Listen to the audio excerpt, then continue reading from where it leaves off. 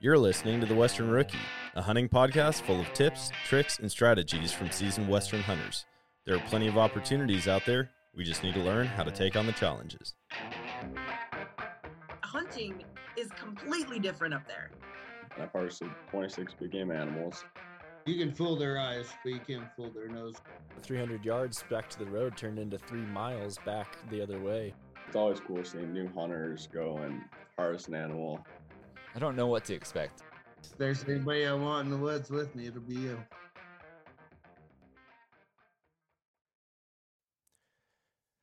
Welcome to another bonus episode of Go Hunt's Western Rookie Podcast. Like I said in the first bonus episode, this series is all about helping you get more tags out west this fall and have a more exciting fall coming up. And so this week we've got a triple header. We've got 3 topics coming up. I'm going to go over the first 2 really fast because the third one's pretty cool, and we're going to spend most of our time on that third topic. So first up, South Dakota preference points. The deadline to buy your point for 2023 and use it for next year's application season is December 15th. So this is for anyone that's looking to hunt antelope or deer as a non-resident, or the residents. They've got a couple other options like elk, bighorns, and I think that's it for the non-residents. I think bison's an option for both residents and non-residents. But mainly deer and antelope is what we're talking about when it comes to non-resident South Dakota hunting, and your deadline to get that point is December 15th. So don't sleep on that. Points are sadly a part of the game if you want to hunt the West, and having more points unlocks more options for you. So there'll be a link down in the show notes to South Dakota's Game and Fish website where you can go and get your points.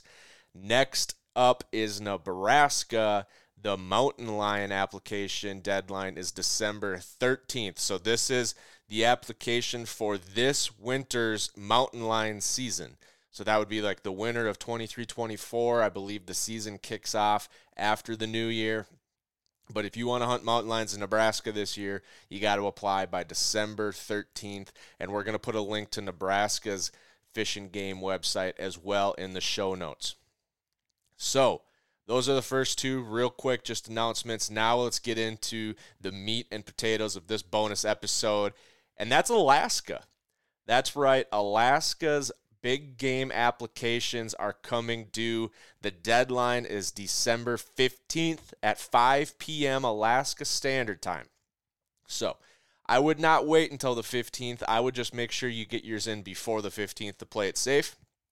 But the deadline is on the 15th of December. You should get your results before February 16th. So not too long of a wait, and you're going to be distracted by all kinds of applications come February, so it's going to feel really short. But Alaska has, for the draw portion of their big game system, it's really nice. So Alaska is actually one of the few states that's fighting back against point creep. If you listen to the podcast, if you've been hunting the West for any period of time, you know that point creep is a very real thing. And what we mean by point creep is more and more people applying for units, and the points needed to draw these units goes up and up every year. So, for example, our group likes to hunt the general Wyoming elk tag. When we started, that was every 2.5 years to draw that tag. Now it's getting up to 3.5, soon to be 4 points to guarantee that tag, and it's just going to keep going up. That's what point creep is. In certain units, you can chase point creep your entire life, and you'll never catch it. So, for example, the northwest corner of Colorado currently takes max points to draw, and for someone like me, there's statistically more people waiting ahead of me with max points and people ahead of me in the point curve that I'll probably never draw the northwest corner of Colorado for an elk hunt. Just the way it is, it's point creep, but that's why tools like Draw Odds from Go Hunt Insider help you know where you stand and if it's worth waiting for a certain unit or should you cash in now and get some time out in the field. But Alaska doesn't use a point system, which is great. Alaska is a no-point random draw lottery. Everyone has equal odds. Non-residents and residents are all in the same pool, and there are no non-resident quotas, which means you truly are at an equal odds with everybody else in Alaska's application season. it's one of the few systems like it. You know, Idaho doesn't have a point system for their draw, and New Mexico doesn't have a point system for their draw, but both of those states have non-resident quotas. So Alaska's pretty special for the non-resident. Definitely thank residents when you're there. Be nice, because it's a big deal. Not many states offer that. Now, with party apps, Alaska is kind of in the middle. You know, Idaho really doesn't allow you to do many over-the-counter party hunting because it's a first come, first serve with that random lottery assignment or the random number assignment that we talked about last week. Well, Alaska lets you apply in groups of up to 2. So that basically means you and a partner, you and a spouse, you can apply as a group and make sure you get to go. But any groups bigger than 2, you're going to have to gamble and apply as separate parties. So keep that in mind. Honestly, I don't know if that's going to come up much. It's going to be pretty hard finding a group of people larger than 2 to go to Alaska just due to the logistics of it. But if you find 2 or more people, you just have to apply in separate groups. Leftover tags, it's first come, first serve. It will be at the discretion of that local area's biologist, but it's a first come, first serve basis. And the price, I mean, it's all over the place, folks. Anywhere from $60 for a wolf tag to $2,200 for a muskox tag. And so the easiest way to find out is either check the Alaska Game and Fish website or go to Go Hunt and just check the Alaska application strategy article, and it's got all of the costs broken out for you. You will need a hunting license, but that's typical with every state. So the breakdown. That's all the quick information. You know, December 15th, don't forget that day. Groups of up to 2. Everyone's got equal odds. Those are the keys. But the breakdown, let's get into like hunting and applying in Alaska. So Alaska has 3 different types of tags. There's draw permits, there's registration permits, and there's general hunts. So the draw permits, these are for when demand is higher than the quota. Now, there's a limited number of tags. It's both for highly coveted areas and places where they just want to reduce hunting pressure. Not all of these draw permit hunts are great hunts. You know, typically in the West, the harder it is to get a tag, the better the hunt generally is. In Alaska, that's not always the case. Sometimes it certainly is. Sometimes the draw permit is going to be, you know, what we would call a trophy hunt or a trophy unit, but it's not always a trophy unit. So be intentional when you're picking draw permits if you're going the draw permit strategy. That's where you're going to apply, you know, either single or in pairs with no points, and everyone's on the same page for odds. The next one is registration permits. Now, this is typically used as a population control tool for the Fish and Game Department. So this is places where they just want to knock numbers down a little bit to read objective. Maybe they're in places where it's like highly urbanized and they're just looking for more population control. But that's generally what the registration permits are for. The last category is the general hunts. So this is your over-the-counter option. Most of these tags are available every year. Some tags have certain special considerations or special rules where you might not be able to get that tag every year. But these are where the true gems of the state are. These general hunts, there's a lot of them that are open for DIY non-resident hunters. And so that's another thing we'll talk about down below. But the general hunts is where most of the tags are. So once you get a tag, the next thing you want to talk about is the harvest tickets and the locking tags. So a harvest ticket acts as your license for most of the general season hunts, and those are free. So that's your license to be able to be there. Now, if you're a resident, that's generally all you have to have, except for a certain few species. But as a non-resident, you have to buy the locking tags. This is that metal tag that you wrap around the animal, you attach it to the animal, and that is like your tag or your harvest tag, your harvest permit. The locking tags, which is interesting in Alaska, locking tags can be used on a species of equal or lesser value as long as you have the corresponding harvest ticket for that second species. So for example, You're going to Alaska on a moose hunt, and you're hunting in a place that has a lot of caribou and black bears, right? You could apply or buy a second tag and get the harvest ticket for both the caribou and the bear.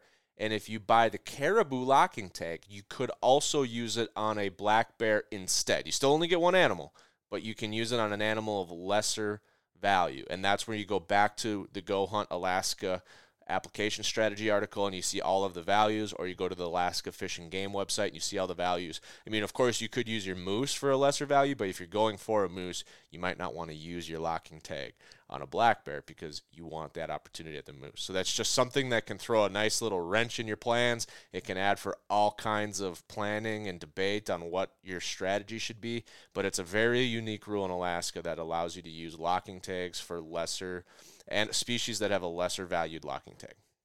So now we get into the fun part, non-resident outfitter rules. So a lot of people assume to hunt Alaska, you need an outfitter. And that's true for certain things, but not all of them. And so here is the simple breakdown. All non-residents hunting brown bears or grizzlies, Rocky Mountain goats, or Dall sheep must use an outfitter. That's it. That's as simple as it gets. Those three species for non-residents, you have to use an outfitter.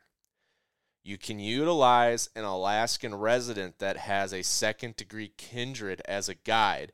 And what second-degree kindred is, you have to look it up on the website. They have it broken down on what that means, but it's basically a family member relation. And it only goes so far. So you can't have like a 14th cousin be your guide for those species. So that's where it comes to the simple rule, brown bears and grizzlies, Rocky Mountain goats, and Dall sheep, once again, all non-residents must use an outfitter or a second kindred Alaska resident. For the rest of the species, some permits require guides, some do not, so you have to make sure you know which hunt code you're applying for. But almost all of the remaining species in Alaska have a DIY non-resident option for their general hunts, which is like the over-the-counter option. So if you want to go moose hunting, muskox, deer, elk, all of these other species, as long as it's not a brown bear or a grizzly bear, a Rocky Mountain goat, or a Dall sheep, you should have an option somewhere in the state of Alaska to do a DIY non-resident hunt without an outfitter. Now, that's huge because outfitters are expensive. Obviously, you get a lot with an outfitter, but most of us, myself included, just simply can't afford to be hunting, Yukon moose with an outfitter. I don't have the $30,000 or $40,000 that it's going to cost to hunt a Yukon moose in Alaska with an outfitter, but I can do it DIY. So keep that in mind. If you're going to apply for the permit, make sure you know if you're applying for a DIY or an outfitter required tag. And with the general hunts, nearly every species has a general hunt option. So deciding the best one for you is where you're going to want to go to Filtering 2.0. Go Hunt Insider's filtering tool makes it incredibly easy to figure out where you want to hunt. You don't want to be picking units in Alaska at random because you're going to want to understand the logistics of getting to your unit, what the terrain is like. There's a lot that goes into planning a Western hunt, and there's even more that goes into planning an Alaskan hunt. So make sure you do your research, and there's not an easier tool out there to do your research than Filtering 2.0. Highly recommend it. We went over all of the Filtering 2.0 benefits in the last podcast, but if you want to use it, go to gohunt.com. There's a link down below. Use the code WESTERN, and you're going to get that $50 credit towards their gear shop. Last episode, it was $100 because of their Black Friday special. Now it's $50 for the remainder of the year. So use that, plan your hunt, find the unit for you. But once you get your tag, there's a couple of unique aspects of hunting in Alaska that you want to be aware of. Number one, planning. You cannot plan too much to hunt in Alaska. We've had guests on the podcast that have shared that exact same story. You got to get to Alaska. You got to find planes to get around in Alaska. The weather can throw a wrench in things. You can get stranded in your town like Fairbanks or Juneau. You can get stranded out in the mountain because they can't come get you off.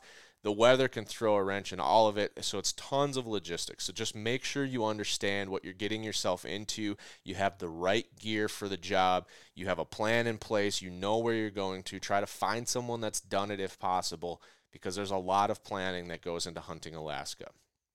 There's also a lot of special regulations.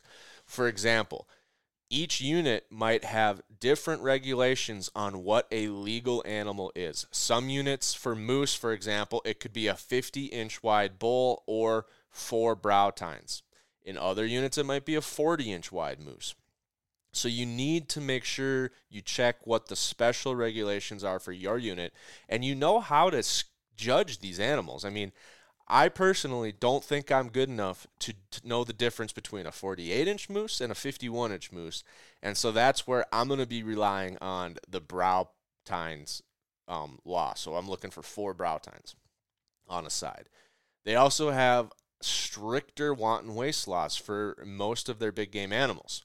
What that means is, in the States, you're probably required to take the steaks, the tenderloins, and the quarters, right? The backstraps, tenderloins, and the quarters. In Alaska, for a lot of the animals, you're required to take almost every bit of edible meat. So you're required to take the rib meat for a lot of animals, the neck meat, all the shank meat, the quarters, of course, the backstraps, the tenderloins, all of that stuff you're required to remove. And each unit might have certain laws on what that is for what species you're hunting. So just make sure you do all kinds of planning. You document this stuff. Write it down, print it off, bring it with you so you don't put yourself in a bad situation. And bear preparedness.